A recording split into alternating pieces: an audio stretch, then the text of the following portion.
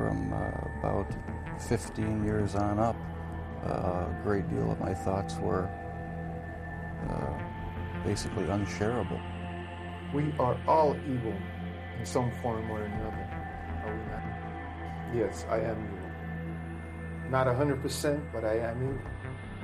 My mother was a sick, angry, hungry, and very sad woman. I hated her, but I wanted to love my mother. This is Serial Killing, a podcast. Hello, and welcome to my very first podcast. This is Alyssa Carroll, and I am your host for Serial Killing, a podcast. I am the creator of the Instagram account at serial_killing, where we discuss the life history of serial killers so that we may explore some possible reasons for their violent and disturbing behaviors. Our first podcast will be about Ted Bundy, and who better to start this adventure with? He has made his way into the news again recently, as 2019 is the 30-year anniversary of his execution. Netflix has recently released their series, The Ted Bundy Tapes, and Zac Efron will be starring as Ted Bundy in a new film titled, quote, "Extremely Wicked, Shockingly Evil, and Vile." So, there is now a renewed curiosity about this man right now, and that's valid. But there also seems to be a fangirl trend right now that is, quite frankly, a little scary. Ted was an extremely dangerous and sadistic man behind the charm and good looks. So, let's get started. Ted Bundy was born on November 24th, 1946, making him a Sagittarius. So let's get some history of the world at that time. 1946 brought the end of World War II. There were still job and food shortages from the Great Depression, but things were beginning to look up at this time. The International War Crimes Tribunal was occurring, where 12 high-ranking Nazis were sentenced to death. The crime trials with Japan were also occurring due to their involvement with the Nazis during the war. The U.S. began atomic bomb testing, and there was also widespread famine in China, and 30 million people there were on the brink of starvation. But on a more positive note, the Mensa Society was formed, created for people with extremely high IQs to have their own inclusive club. The very first Cannes Film Festival was held in the French Riviera. Interestingly, Tupperware and microwave ovens were created, and the popular musicians of the day were B.B. King, Frank Sinatra, and Bing Crosby. Some other famous people born in 1946 were Susan Sarandon, George W. Bush, Cher, the Freddie Mercury, and our current president, Donald Trump. So this was the world that Ted Bundy was born into. His mother was Eleanor Louise Cowell, and her pregnancy with him was scandalous for those times. She was quite young and unmarried. To escape the shame of being pregnant out of wedlock, she left her parents' home and entered the Elizabeth Lund Home for Unwed Mothers in Burlington, Vermont. She gave birth to Theodore Robert Cowell there. While there is no record of who his biological father was, Louise, his mother, first said the father was a salesman who had been an Air Force veteran named Lloyd Marshall. She then backtracked and said his father was Jack Worthington, a sailor who had seduced her. Ultimately, the line where Ted's father's name should have been on his birth certificate was stamped unknown. Investigators later looked into these two men only to find that neither of them ever existed. So that leaves another theory as to who his father was: his grandfather. Samuel Cowell was not a kind man. He was in fact an abusive husband, beating his wife on occasion. He and his wife had 3 daughters, Ted's mother Louise being the middle child. It was said that he often kicked dogs and whirled cats around by their tails. He shoved one of his daughters down a flight of stairs. He had a love of pornography. It has also been said that he suffered from hallucinations and talked to himself as if speaking with another person. Ted's grandmother suffered from severe depression and even received electroshock treatments. Her anxiety and depression became so intense that she developed extreme agoraphobia and literally could not leave the house. So in this environment, it doesn't seem like a far stretch to at least consider the possibility that Ted's grandfather was his biological father, but we will never know for sure. So, after Louise gave birth to Ted, she left him in the unwed mother's home for nearly 3 months. At some point, her parents demanded she go back and get the baby and bring him home, so Louise did. Her parents began to raise him as their own child, and Ted was under the impression that Louise was his much, much older sister. It is not certain as to when he was told she was actually his mother, but we do know that he deeply resented his mother for this. The first 3 years of his life were spent in Philadelphia with his grandparents. By all accounts, he was treated very, very well. Ted absolutely adored his grandfather, but by age 3, Ted was already displaying troubling behaviors. One of his aunts said that she awoke once from a nap to find little Ted had put knives all around her on the bed while she had been sleeping, and he was standing beside the bed smiling, quite proud of himself. His grandfather kept his library of pornography in the greenhouse, and little Ted would go in there and look through the books and magazines. In 1950, when Ted was 4 years old, Louise suddenly took him and moved to Tacoma, Washington, where she lived with some cousins of hers for a short while. There, at one of the local churches, she met Johnny Bundy and married him later that same year. After the marriage, Johnny officially adopted Ted. He was now officially Theodore Robert Bundy.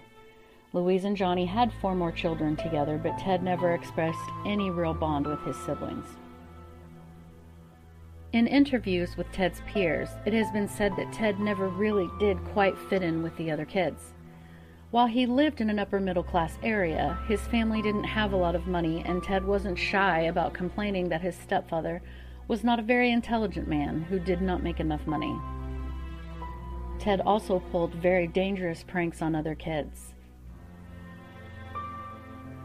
One of the ladies interviewed on the Netflix series specifically stated that she remembered a time when he dug tiger traps or pits in the ground in the forest, then sticking twigs into the bottom, standing them up like spikes, and covering the hole with leaf litter, only to have a little girl once run across and fall into one, slicing nearly the entire length of one of her legs.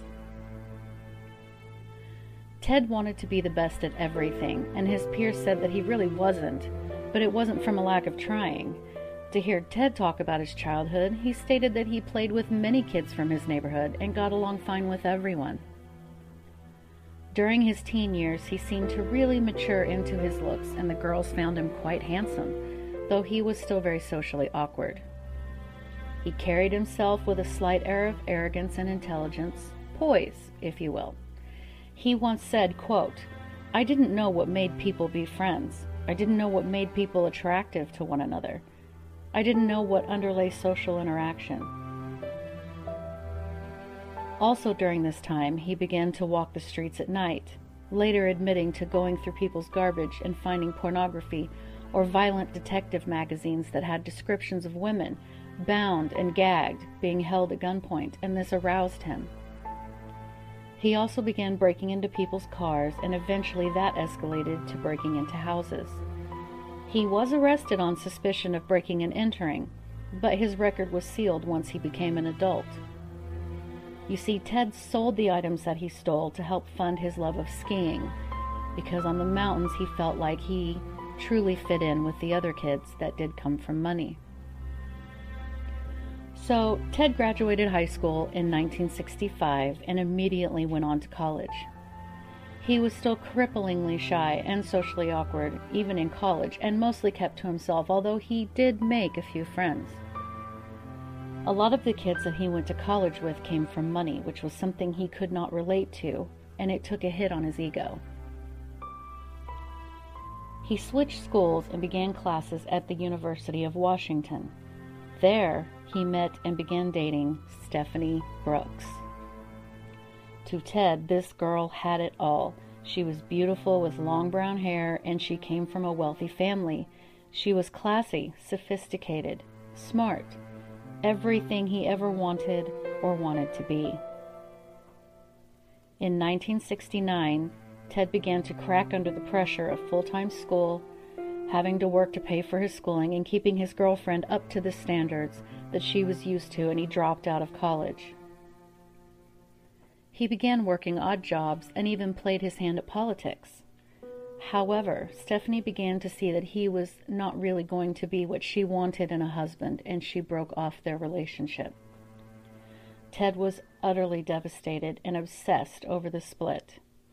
Whether or not this was the catalyst, he went back to school and completed his degree in psychology. Interesting that that would come in handy later. Now, around this time, he met Elizabeth Klepfer, who was a single mother of a little girl, and she too was a very attractive young woman with long brown hair, and Ted was good to her and her young daughter. He continued to work for the Republican Party and even voiced his disdain for the riots and protests that were popular among college campuses at this time. But, for the most part, life for Ted during this time was good. So guys, here we are. We're at the precipice, the tipping point. Outside of possible murders before this that we will never know whether or not he committed and there really isn't proof, we do know that for some reason, Ted began to kill young women. Linda Healy was a college student at Washington State University, majoring in psychology. She was also a ski forecaster for the Northwest Ski Reports. She lived in a house with 4 other college girls. On one night, January 31st of 1974, she went to bed at her usual time. The next morning, her roommates found her bed empty. The bed was perfectly made. She didn't show up to work, nor did she make it to the dinner that she had planned with her parents, and so they called the police. When the police arrived, they pulled back the cover on her bed to find her pillow and sheet heavily soaked with blood. Her body was nowhere to be found, but her nightgown had been found in her closet. The neckline was also soaked in blood. A short month and a half later, another young woman by the name of Donna Manson, with long dark hair, disappeared, never to be seen alive again. Then again in April, just a month after Donna, Susan Rancourt disappeared after a campus meeting one evening. Young, college-age women were beginning to disappear at an alarming rate in Washington State as well as Oregon, all at the hands of Ted Bundy. He broke into their rooms, or he kidnapped them in his car. He would bludgeon them, or strangle them to death, rape them, sodomize them, and even mutilate their bodies. He would ultimately take them up into the Washington Mountains, where he repeatedly visited the bodies to continue to have sex with them until he could no longer stand the decomposition. Some he had even decapitated and took their heads back to his apartment to look at whenever he pleased. So 2 girls went missing from a state park where they had been seen talking to a, quote, Ted, who owned a beige or light brown Volkswagen Bug. Some witnesses were able to give a description, which was distributed, but Ted left the area and moved to Salt Lake City, Utah. However, during his travels, he murdered 5 more women in Colorado, leaving their bodies out in the elements to be found, either fresh or highly decomposed, bloodied, raped. Some were so decomposed that it was impossible to determine how they actually died. Once he was settled in Salt Lake City, he enrolled at a law school, but he could not keep himself from taking young women and murdering them. In total, around 8 young women disappeared. Some of them were found later, beaten so severely that their faces were completely unrecognizable. However, one girl did manage to escape. Carol DeRanch was an 18-year-old girl who had decided to hit up the local mall for some shopping. Ted Bundy approached her in the mall and asked her for her car license plate number. She told him, and Ted told her that someone had attempted to break into her car and that she'd better come with him to take a look. She said he was confident and seemed authoritative, so she followed him outside. Once outside in the dark, she began to get scared, her instincts kicking in. Ted insisted that she take a close look inside her car to ensure nothing had been stolen. Her gut was telling her something was off, but he insisted she come down to the station to see if she might recognize the suspect.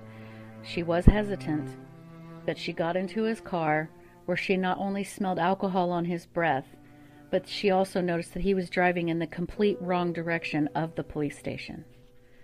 She fought, and they struggled, but she managed to be able to get out of the car and run away. Ted Bundy was so enraged at her escape that he immediately found another girl and murdered her that same night. So, as his body count rose, it was becoming clear what he was looking for. Young women with long brown hair parted down the middle. In a panic, women began to bleach their hair blonde. Authorities warned girls that he would feign some kind of injury, such as a broken arm with a fake cast, or ask for assistance. Finally, he was arrested for the kidnapping of Carol DeRanch. While awaiting trial, he was given some freedom to use the courthouse library to research his case. He managed to escape custody, was caught again, only to escape a second time by jumping from a second-story window. It is important to remember that during this time in the 70s, there was no internet, there were no cell phones. There was no great information highway that made the authorities across different states be able to communicate information instantly or in any real timely manner. So it was a lot easier for someone to just disappear, which is exactly what Ted Bundy did. He fled to Florida and immediately began to kill again, only this time his bloodlust was greatly intensified. It's as if getting away with all of the previous murders just fed his ego. He murdered 6 more girls, all of them but one being college girls. The one was a 12-year-old little girl that he kidnapped as she was headed home from school. But something as simple as a traffic violation that he was pulled over for was finally his undoing. At first, he refused to give his identity to the police, but it didn't take long for his identity to finally be known. Ted was off the streets officially in 1978. During the court proceedings, he gave his court-appointed attorneys a very hard time, and he finally decided to represent himself. A lot of the time, when he thought he was being clever with his defense, he was just making things worse for himself. He did, however, have a supporter other than his mother, a woman by the name of Carol Boone. While she was testifying on what a wonderful and caring man he was, he proposed to her in front of the court and the judge, to which she agreed, and they were effectively married right then and there. So ultimately, he was found guilty of murder. You see, he liked to also bite the bodies, and the teeth marks he left on those bodies matched perfectly with his dental records. He was sentenced to death by electric chair, and while awaiting his execution, he somehow managed to get Carol pregnant, and she gave birth to their daughter. Though when he finally confessed to the murders, she divorced him, took their daughter, and moved away, changing their names to protect the little girl. Which means he has a daughter out there somewhere. Does she know that she's the Ted Bundy's child? We don't know. He was executed on January 24th, 1989. He was 43 years old. There was a party going on outside the prison on the day that he was executed. People were excited. He looked at the crowd outside and said, "They think I'm crazy." So his body count is officially in the 30s, but it is widely accepted that he killed many, many more. So folks, what went wrong? Was he a child of incest? His paternal lineage being both his father and his grandfather, who did suffer from mental illness as it was? Perhaps he was so utterly enraged at finding out his sister was actually his mother and that he was an illegitimate child. Is that what cracked his mind? Was it truly the pornography and the detective magazines? Or maybe a malfunction in specific areas of his brain, such as the amygdala and the orbital cortex that control impulse and morality? So what made Ted Bundy evil? So these are the things that we try to understand on the Instagram page and what we are going to tackle on this podcast. This is my first podcast. Thank you for listening. Have a nice day. Music by www.bensound.com.